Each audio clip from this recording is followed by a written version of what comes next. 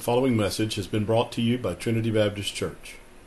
For more information, visit us on the web at trinitybc.org. If you have your Bibles, which I hope you do, open them up to the book of Isaiah in the Old Testament, one of the larger books of the prophets, Isaiah chapter 59. We've only got a few more weeks left in the book of Isaiah, but been walking through it for a good while now. I normally preach on a Wednesday evening in a sport coat. For those of you who are worried and concerned, I have prayed for forgiveness and extra grace that I may be able to deliver the Word of God still without it tonight, because I'm going to blame it on my children. Crazy hair night, we were rushing out the door. Not really, I just forgot it. I left it on the dining room table, and I'm not turning around to go get it. So bear with me, forgive me for this evening. But God's Word is still His Word, and I pray it makes an impact upon your heart and upon your life tonight. The power of the Word of God to speak into our hearts and to our lives. We're looking at a book that, even out of the books of the Bible, is a really, really old book within the Bible. Old Testament book, and yet what we're going to see tonight in this chapter, what I want us to be reminded of for many of us, and maybe for some of you, just kind of looking around, even a few of you that may even be newer with us tonight, it may be something new to you that though it is what the New Testament church is founded upon, what Christianity itself rests upon, you may never have heard a clear presentation of the truth that we're going to look to tonight. We're really going to see the gospel, even the gospel of the Lord Jesus Christ, as it was prophesied through Isaiah. In this chapter, Isaiah 59. It is a hard chapter in a large way because it ought to make us aware of our sinfulness, and even what I like to call the sinfulness of our sinfulness. That so often we don't realize just how bad our sin really is. So often we like to think of ourselves as much better than we are, and we like to think of humanity even as a whole as much better than it is, when the reality is, if we just examine it very much at all, we find we are far from what we ought to be. As a general understanding of humanity and all that's done, and even individually as we look at our own lives, and we truly examine our own lives, even in a relative way to one another and to what our idea of justice and righteousness is, much less when we actually get a sight of a holy God who is perfect in all His ways, who is infinitely holy. Then all of a sudden we really got an issue. We really got a problem. Isaiah 59 was written, as many other chapters even in Isaiah have been, to draw Israel's attention to the reason for the condition, the situation that they're going to be brought in, which is the Babylonian captivity. That God is going to let a foreign nation come into His promised land filled with His promised people and literally lay the place flat, destroy Jerusalem. Many did die when that captivity, when that war occurred, when the Babylonians came in with all the might of their army. And unlike many times before when God had miraculously intervened to deliver His people, God this time was not going to deliver them. And God let them be defeated. God let many of them die in that war. God let many of them that were left, all of them basically, just a small remnant that remained, the majority of them that remained alive were led back as slaves into the land of Babylon. It was a judgment God brought upon His people because of their constant, hard-hearted, rebellious sin against Him. That they had neglected the law. They were doing so much that was sinful and wrong. So many injustices committed. So many, the mistreatment of the poor and the weak, the abuse of power from the rich and those in control, the immorality that crept in, the idolatry even of worshiping other pagan gods, so much that the people of God no longer looked like the people of God. They were in total disregard, ignoring the law that God had given and His ways and His commands. And Isaiah has been given a message of warning, this judgment's coming, and even writing to those who would endure that judgment, directing the prophecy directly towards them, that in that moment, especially when they are walking through that day of wondering, where is God, and why has God left us? Why is God not answering us? Why has God let us be defeated? This book, in part, is written for them to understand it all, and hopefully to be drawn back to God and to realize they must repent, they must turn from their sin, and they must turn to God and find, as God promises over and over and over again, as we'll see tonight, that He's a God of mercy and He's a God of grace, that when the sinner comes to see the sinfulness of their sin and they turn from that sin, they confess, they repent, that He is a God who is ready and even desiring to forgive and to work a means for their redemption, we're going to see, so that they may be forgiven, and then even restore them and give them a greater blessing than they've ever could imagine, never have deserved, never have earned, of His grace and mercy, not only forgiving, but restoring and blessing and bringing them to a place of communion with Himself once again that they never deserved because of their depravity, because of their sinfulness. And so it is the gospel message that we will see. I want us to read the chapter in full, and then we're going to walk back through just some key elements of the chapter that I hope you realize tonight. Romans 3 parallels this chapter very much so, which we'll hint at a little tonight and see the parallel, that you realize this is not just speaking of Israel and their sin. And Paul takes this and he says, this is really every one of us. This is every fallen, sinful human being on planet Earth. So let's read it and then walk back through it this evening. Isaiah 59. Behold, the hand of the Lord is not shortened, that it cannot save, nor is His ear heavy, that it cannot hear. But your iniquities have separated you from God, and your sins have hidden His face from you, so that He will not hear. For your hands are defiled with blood, and your fingers with iniquity. Your lips have spoken lies, your tongue has muttered perversities. No one calls for justice, nor does any plead for truth. They trust in empty words and speak lies. They receive evil and bring forth iniquity. They hatch vipers' eggs and weave the spider's web. He who eats of their eggs dies, and from that which is crushed a viper breaks out. Their webs will not become garments, nor will they cover themselves with their works. Their works are the works of iniquity, and the act of violence is in their hands. Their feet run to evil, and they make haste to shed innocent blood. Their thoughts are the thoughts of iniquity. Wasting and destruction are in their paths. The way of peace they have not known, and there is no justice in their ways. They have made themselves crooked paths. Whoever takes that way shall not know peace. Verse 9. Therefore justice is far from us, nor does righteousness overtake us. We look for light, but there is darkness, for brightness, but we walk in blackness. We grope for the wall like the blind, and we grope as if we had no eyes. We stumble at noonday as at twilight. We are as dead men in desolate places. We all growl like bears and moan sadly like doves. We look for justice, but there is none. For salvation, but it is far from us. For our transgressions are multiplied before you, capital Y, speaking of God. And our sins, they testify against us, for our transgressions are with us. And as for our iniquities, we know them.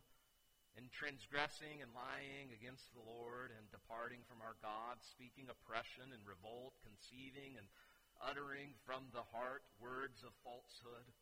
Justice is turned back and righteousness stands afar off, for truth is fallen in the street and equity cannot enter. So truth fails, and he who departs from evil makes himself a prey.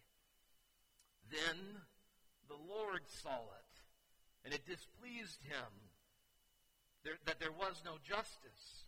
He saw that there was no man and wondered that there was no intercessor.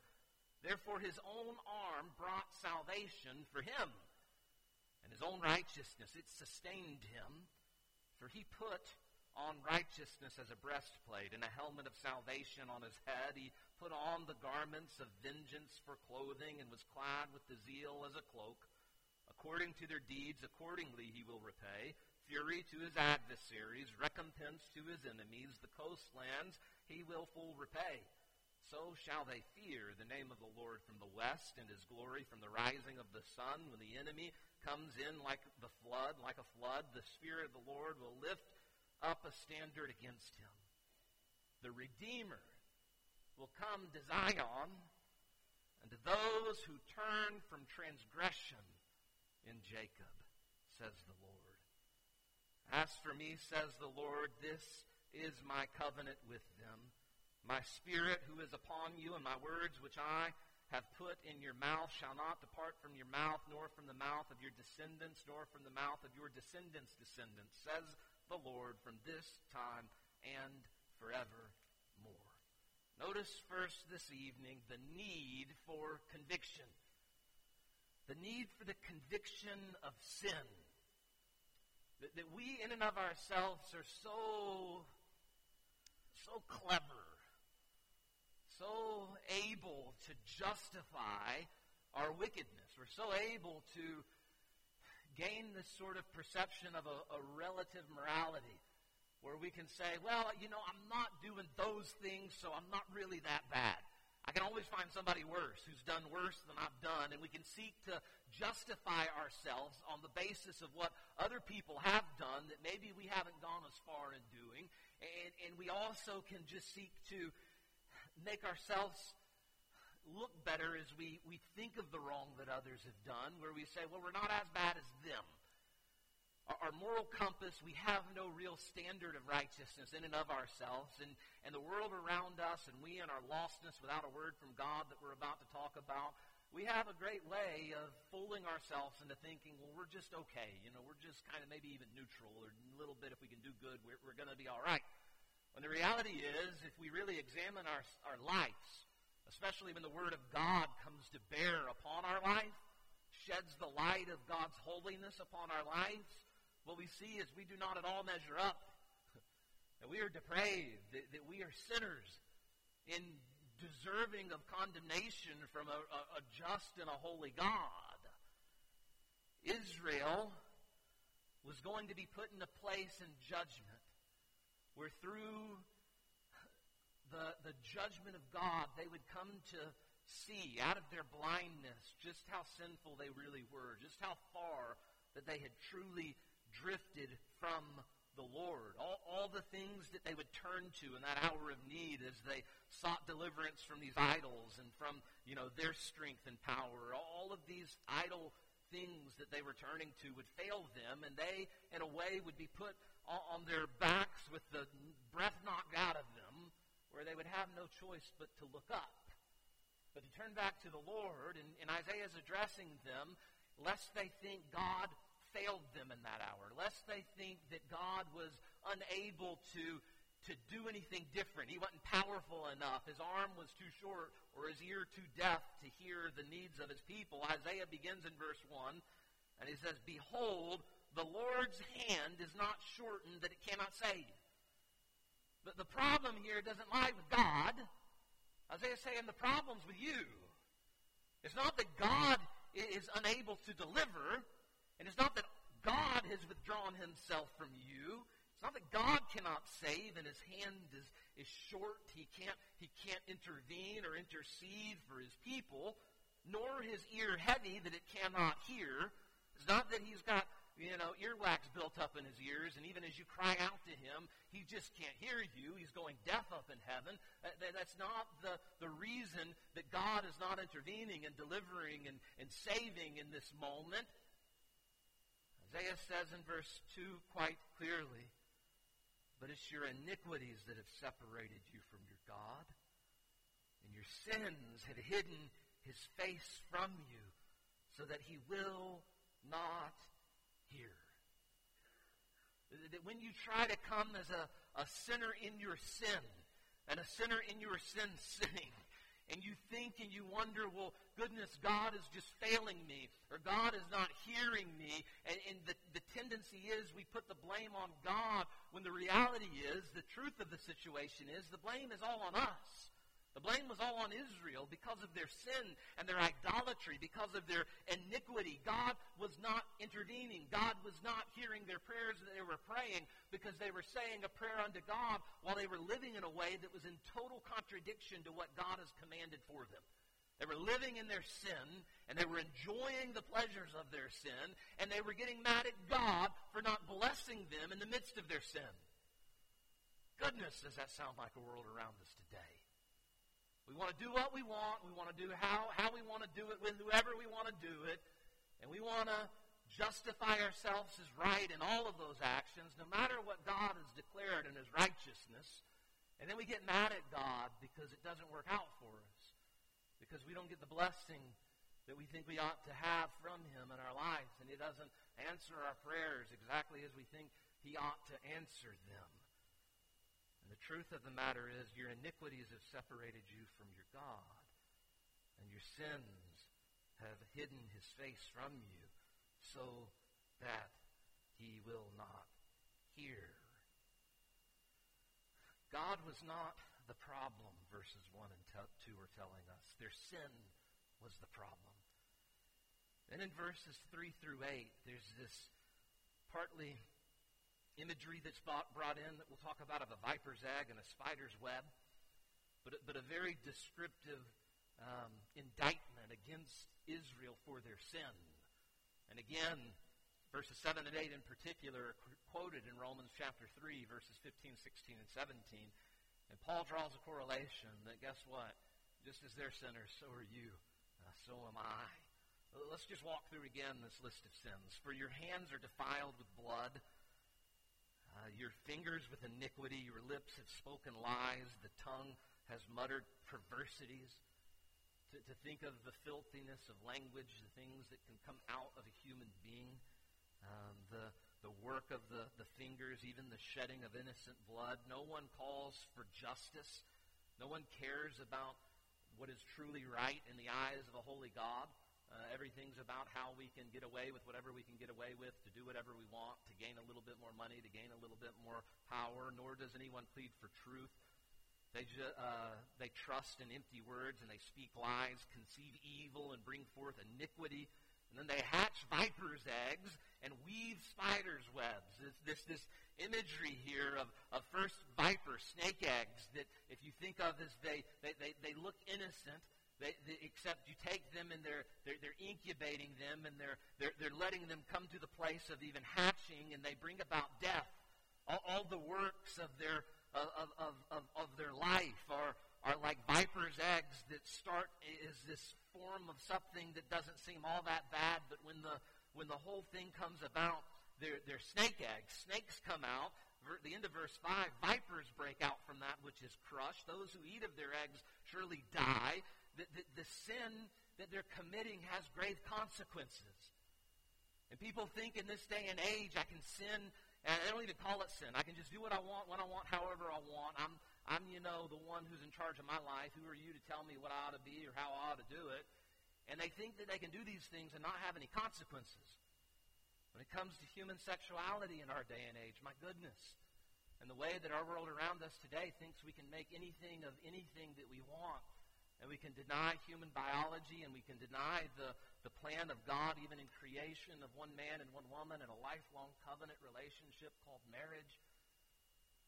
In what no one wants to shine any light upon is the viper's egg that is. That when the fruit of that sin brings forth the product of what it produces, it's painful, it's death, it's sin, it's devastating, there's consequences to it all.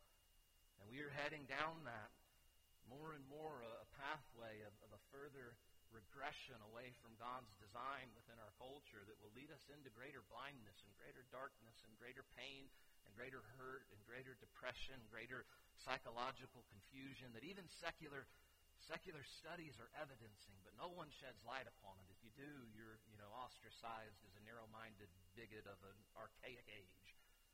And yet the truth is the truth, and God's Word is the truth, that as we sin, sin has consequences. That which breaks out of it is a snake that bites and that kills. The spider's web that's being woven. You think of how a spider so intricately works, what flows out of it to form this intricate web that does not clothe. He says it does not, nor will they cover themselves with their works. Their webs will not become garments. Their works, verse 6, are works of iniquity and the acts of violence in their hands. It's actually something that will catch them in it, that doesn't clothe their nakedness, that doesn't clothe their shame. All the toil of sin, all the works of one's life that are not in obedience to the Lord. Verse 7, their feet run to evil. Not just getting caught up in it, but running to evil. And they make haste to shed innocent blood. Their thoughts are the thoughts of iniquity, wasting, and destruction are in their paths. The way of peace they have not known, and there's no justice in their ways. They have made themselves crooked paths. And whoever takes that way shall not know peace. For the wicked there is no peace, we looked at the end of chapter 57. Though they long for it, though they desire it, as you do it your way, you'll never find it. True peace is only found in the Lord, in a right relationship with Him. Hebrews chapter 4, verses 12 and 13 says, For the word of God is living and powerful, and sharper than any two-edged sword, piercing even to the division of soul and spirit and joints and marrow, and is the discerner of the thoughts and intents of the heart, and there is no creature hidden from His sight, but all things are naked and open to the eyes, to Him who we must give account. When God speaks, you realize it's a gracious act of God. When God tells Israel a description of their sin, it's a gracious act of God that He may bring them to conviction, that His Word may open our eyes up to the sinfulness of sin, that His Word even tonight may open your eyes up to the sinfulness of your own sin. I told you Romans chapter 3, Paul quotes these words in verses 15 through 17. He quotes verses 7 and 8, parts of it, of this chapter in Isaiah 59, to apply not just to Israel, but to every human being. And he begins even earlier in that chapter, all of us have sinned and fall short of the glory of God. All we have gone astray.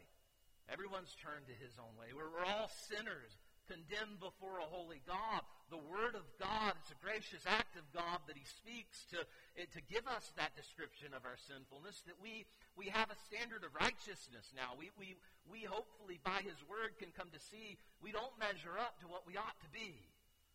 Deep down inside, every one of you tonight know that. You just examine your life at all. You're not what you should be. If you were to stand before a court and that court were to examine your life, I'm not talking about the facade of your life, the little picture that you present to everybody else, but I'm talking about every little intricate detail of your life, every thought, every word, everything from your childhood all the way to where you are now. Do you really think you could stand before a court of human judges and say, I am totally innocent and perfect? Anybody? No.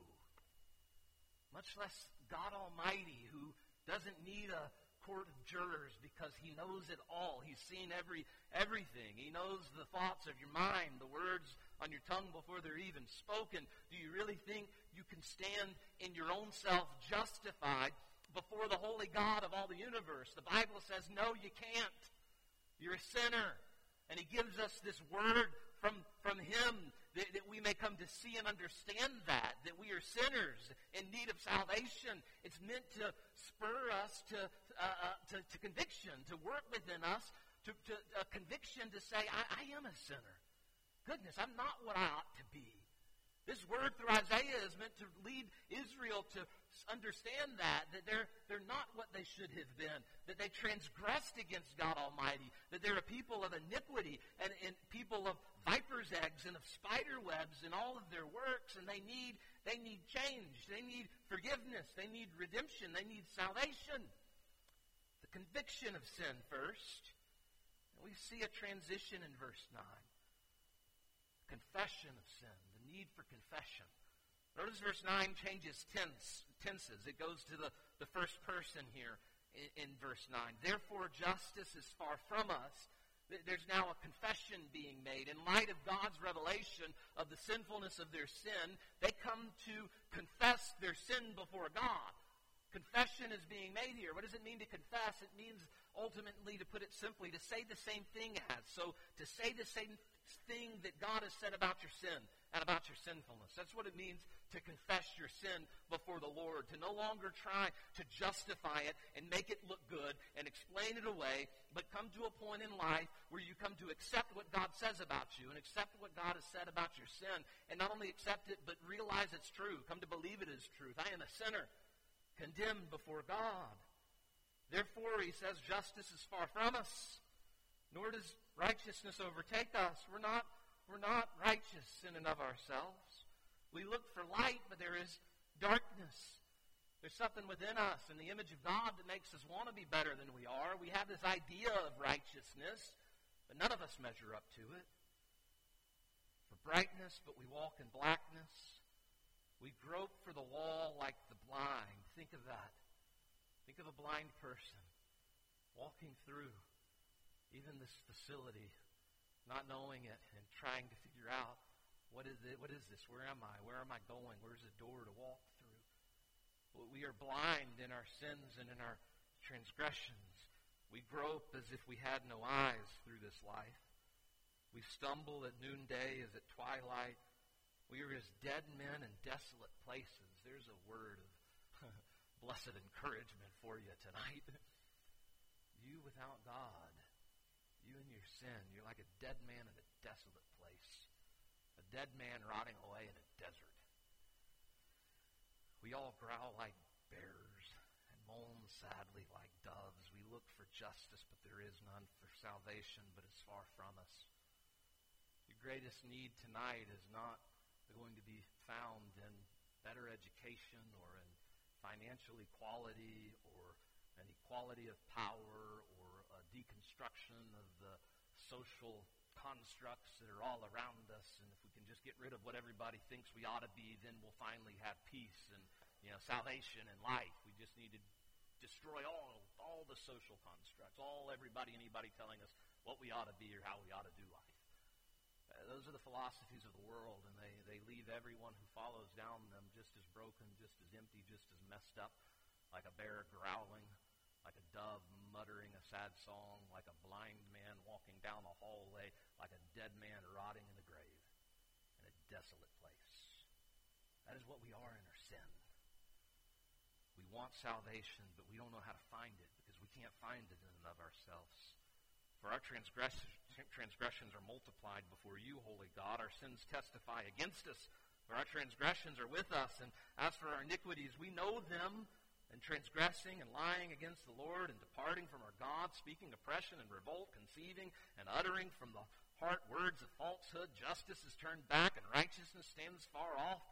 For truth has fallen in the street, and equity cannot enter, so truth fails, and he who departs from evil makes himself a prey. Even the one there in that day and age, in that culture, even the one who departs from doing wicked, it says, makes himself a prey. They become a target. And goodness, are we getting more and more, unfortunately, like this sort of culture, to where there is even one who would righteously follow after the Lord. They become prey in the culture.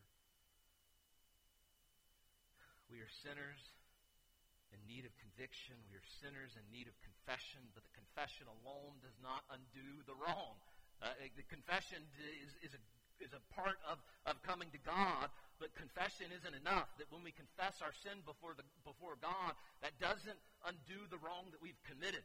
You realize that, right? Coming to see the wrong that you've done and confessing the wrong that you've done still doesn't undo the wrong that you've done. We are in need still of a greater work that confession by the grace of God leads to, and that is where verse 15b through verse 20 come into play. God is so gracious and merciful that what comes next is our need of redemption. He sends a Redeemer to do for Israel what Israel could not do for themselves.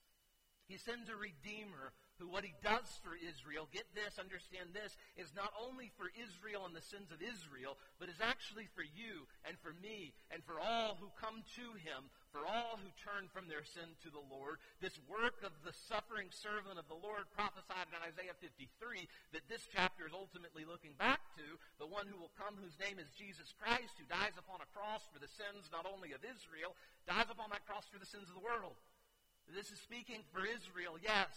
and even a future day of redemption that's still going to come for ethnic Israel. Yes, but hear me, it's mysteriously been unfolded for whosoever will through this new covenant, through Christ coming and dying upon a cross for the sins of Israel. Yes, but in that also for the sins of all humanity, for the sins of the world.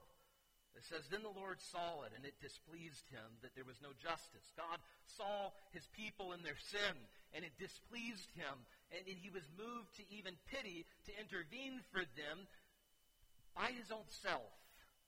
He saw that there was no man and wondered that there was no intercessor. There was none that could stand up to deliver his people from their sin.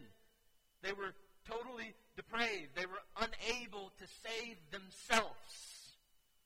Therefore, his own arm brought salvation for him. He did for them what they could not do for themselves. And his own righteousness, it sustained him. He put on righteousness as a breastplate and a helmet of salvation on his head, and he put on garments of vengeance for clothing and was clad with the zeal as a cloak.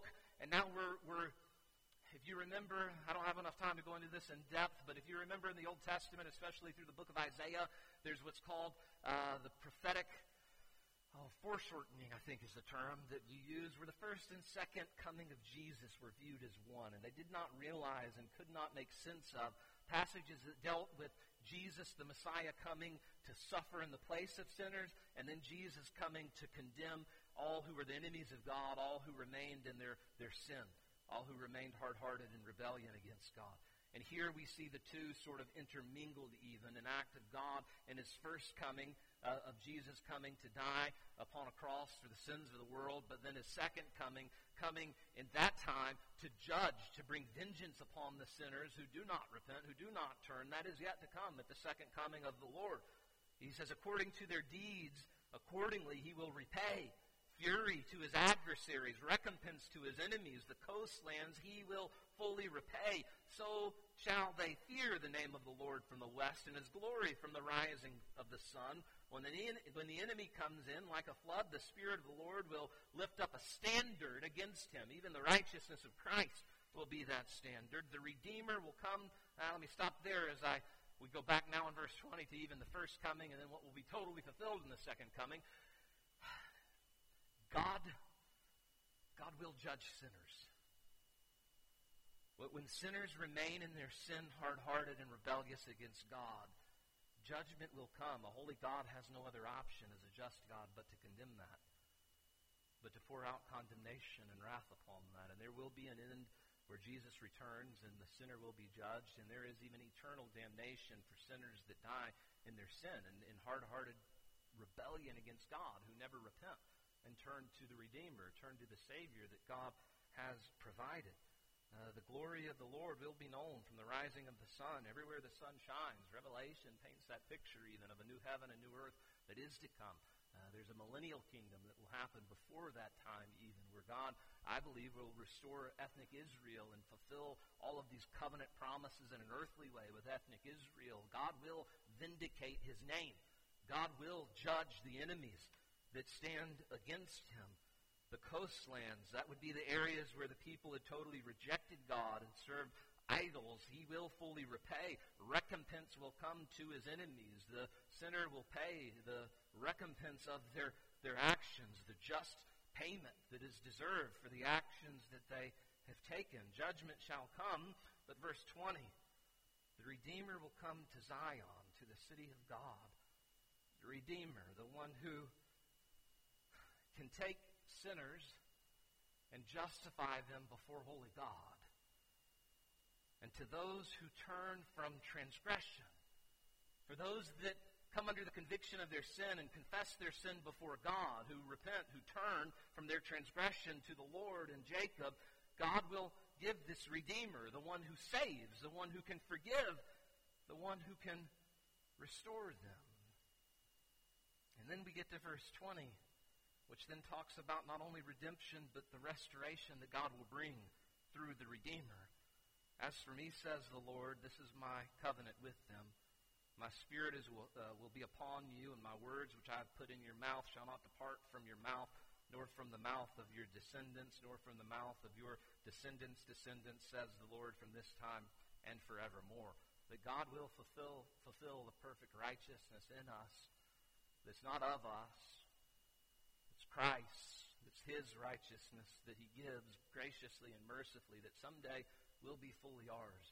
And we will totally be what God desires us to be. We will totally have that perfect communion with God once again because of the Redeemer and the work of this Redeemer upon us. And He will put His Spirit in us, even as He has now, and His Word will be in us, and there will be a complete fulfillment of all that Christ saved us to be upon Calvary will be brought into complete perfection in us and in God's people, even Israel. I want to close with Romans chapter 3.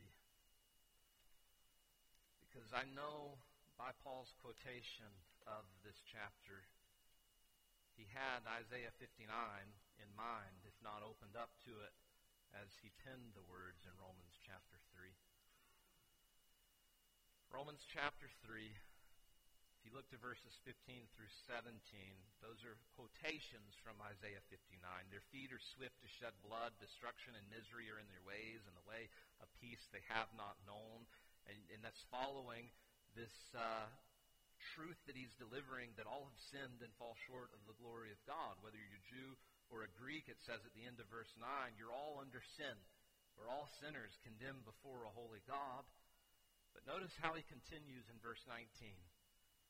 Now we know that whatever the law says, it says to those who are under the law, that every mouth may be stopped and all the world may become guilty before God. The law of God, even His Word through the Old Covenant, that brought about an awareness of the sinfulness of sin, the conviction of sin. We saw a righteous standard of God revealed, even through the Ten Commandments. We'll just sum it up to that even. We even still look to the Ten Commandments as a righteous revelation from God of what we ought to be, but we're not. Therefore, by the deeds of the law, no flesh will be justified in His sight. For by the law is the knowledge of sin. We've come to know through all of that we're not what we ought to be. That was never given in order that we may somehow within us come up with the means of fulfilling that and obeying that to the degree that we redeem ourselves. That's not possible. No matter what we do, we can never undo the sin that we are, the sin that we've committed. But now, he says in verse 21, the righteousness of God, apart from the law, is revealed, being witnessed by the law and the prophets, and Isaiah even. Even the righteousness of God, a righteousness that is not of us, tainted by sin and imperfection, but this is a perfect righteousness, a righteousness that is from above, that we can't earn or even attain in and of ourselves. How does it come? It comes through faith in Jesus Christ to all, and on all who believe. For there is no difference, Jew or Gentile, for all have sinned and fall short of the glory of God, being justified freely by His grace through the redemption that is in Christ Jesus. He is the Redeemer who can restore us, whom God set forth as a propitiation by His blood through faith, to demonstrate His righteousness, because in His forbearance God had passed over the sins that were previously committed, to demonstrate at this present time His righteousness, that He might be just and the justifier of the one who has faith in Jesus. So God does not look down and forgive you and forgive me with nothing there that's actually there to redeem us, as if He unjustly picks His favorites and says, well, I'm going to overlook your sin and just pretend it didn't happen when it really did happen. No, He would be unjust if He just pretended it didn't happen. What does God do? He sends a Redeemer. He looks down and sees the plight of humanity and our sin and inability to save ourselves, and He sends His own righteousness. He sends His own Son, Jesus. And the penalty that you and I deserve, Jesus became the propitiation for our sins. He became the payment. He took the penalty that God justly should pour out upon us. He took the place of that. He bore it all, even the sins previously committed. How did an Old Testament saint get forgiven before God? Jesus paid for their sins at Calvary. He saved up even the wrath that was should have been poured out on Old Testament saints and upon Christ. All of that was poured out so that God now can be both the just and the justifier of the one who has faith in Jesus. Jesus is the only way. I'm the way, the truth, and the life. No one comes to the Father but by me. You're not saved this evening by your works or by even your confession, by your religion, by your being here tonight. You're only saved by coming to the Redeemer who can truly restore, who can truly forgive. I know many of you have done that. I thank God for it, for my salvation too. But I beg, if you're here and you've never fallen under the conviction of your sin and confessed it before God and then turned to the Redeemer and find that he can restore you, goodness, invitations for you tonight. Turn to him and find he's a God who delights in saving sinners. He gave Jesus so that you might be forgiven. No matter what you've done, Christ's blood atones for it. Turn to him and find life, find salvation. I got to visit with Miss Billy Gerard this past week again, and ask you, many of you know her, just a godly older woman, been in our church a long, long while, but unable to come, been at Park of the Palms for a good while now, but her body is failing her more and more every day, and even her mind now is just starting to fail her a little bit more each every day. And she'd talk a little bit to me about some of the struggles she's going through, but not much. She, with what the Bible would call joy inexpressible and full of glory, smile on her face, just loves to talk to me about the fact that she's amazed at God and at Jesus and the way God's used her in her life. And she said, just a little old nobody like me, and the things God's done in my life, how he changed my life, and how he's used me even to reach others for Jesus' name's sake. And she said these words. She said, I just love and find my life story even in that song. I stand amazed in the presence of Jesus the Nazarene. I stand amazed in the presence of Jesus the Nazarene, who loved me, a sinner condemned unclean. The love of God for you and for me. How marvelous, how wonderful. And my song shall ever be, how marvelous, how wonderful. My Savior's love for me. Do you know that tonight? Do you even reading this again and looking at the gospel again, kind of have that song in your heart that I just stand amazed in the presence of Christ to know that he could love me, a sinner, condemned unclean. May tonight, I pray, just be a refreshing evening to renew you in that grace in which you stand if you know him. And as I've said already, if you don't, goodness, I pray, respond to this invitation even as we close in prayer now. Come forward, talk to me. I'd love to share with you how you can know Christ as Lord and Savior tonight. Heavenly Father, we come to you, Lord, and we do pray you work in this moment. Lord, may every believer just be renewed, refreshed in the grace in which we stand, to be reminded of your goodness, the fact that you've redeemed us through Jesus, and that you've restored us, that there is a joy inexpressible and full of glory that ought to fill our hearts each and every day, no matter what we're going through, no matter how hard the struggle is in this broken life. Lord, there is an eternal glory, an eternal joy that this world can't take away. Lord, if there be one here who doesn't know you, I pray even now that they would be turning from their sin, confessing that, and believing upon Jesus, the Redeemer, as their Lord and Savior, and finding you're a God who forgives, a God who gives eternal life, a God who renews, who restores, who heals the brokenness of our hearts, of our souls, who gives us the righteousness of Jesus. May you save the lost, I pray now. I ask it in Jesus' precious name. Amen.